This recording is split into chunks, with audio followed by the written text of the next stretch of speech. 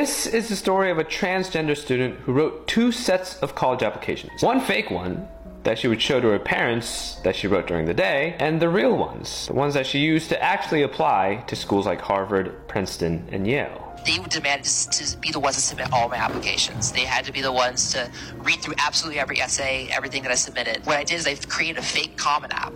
I filled out everything as they did. I filled out the supplementals that they wanted me to do. They were watching over my shoulder. They had me plug my computer to the television while I was writing my essays. And then between 1 and 4 a.m., sometimes even 5 or 6, I would get onto a computer that I smuggled into the house from a friend, and then I would write what really mattered to me. And I wrote about my pain, I wrote about my struggle, but I also found my humor. I was able to write about the stuff that I really wanted to write about, not the things that my parents thought was acceptable to write for a college application. And it worked out. I really am grateful that everything happened the way it did, because I think I filled out 42 applications.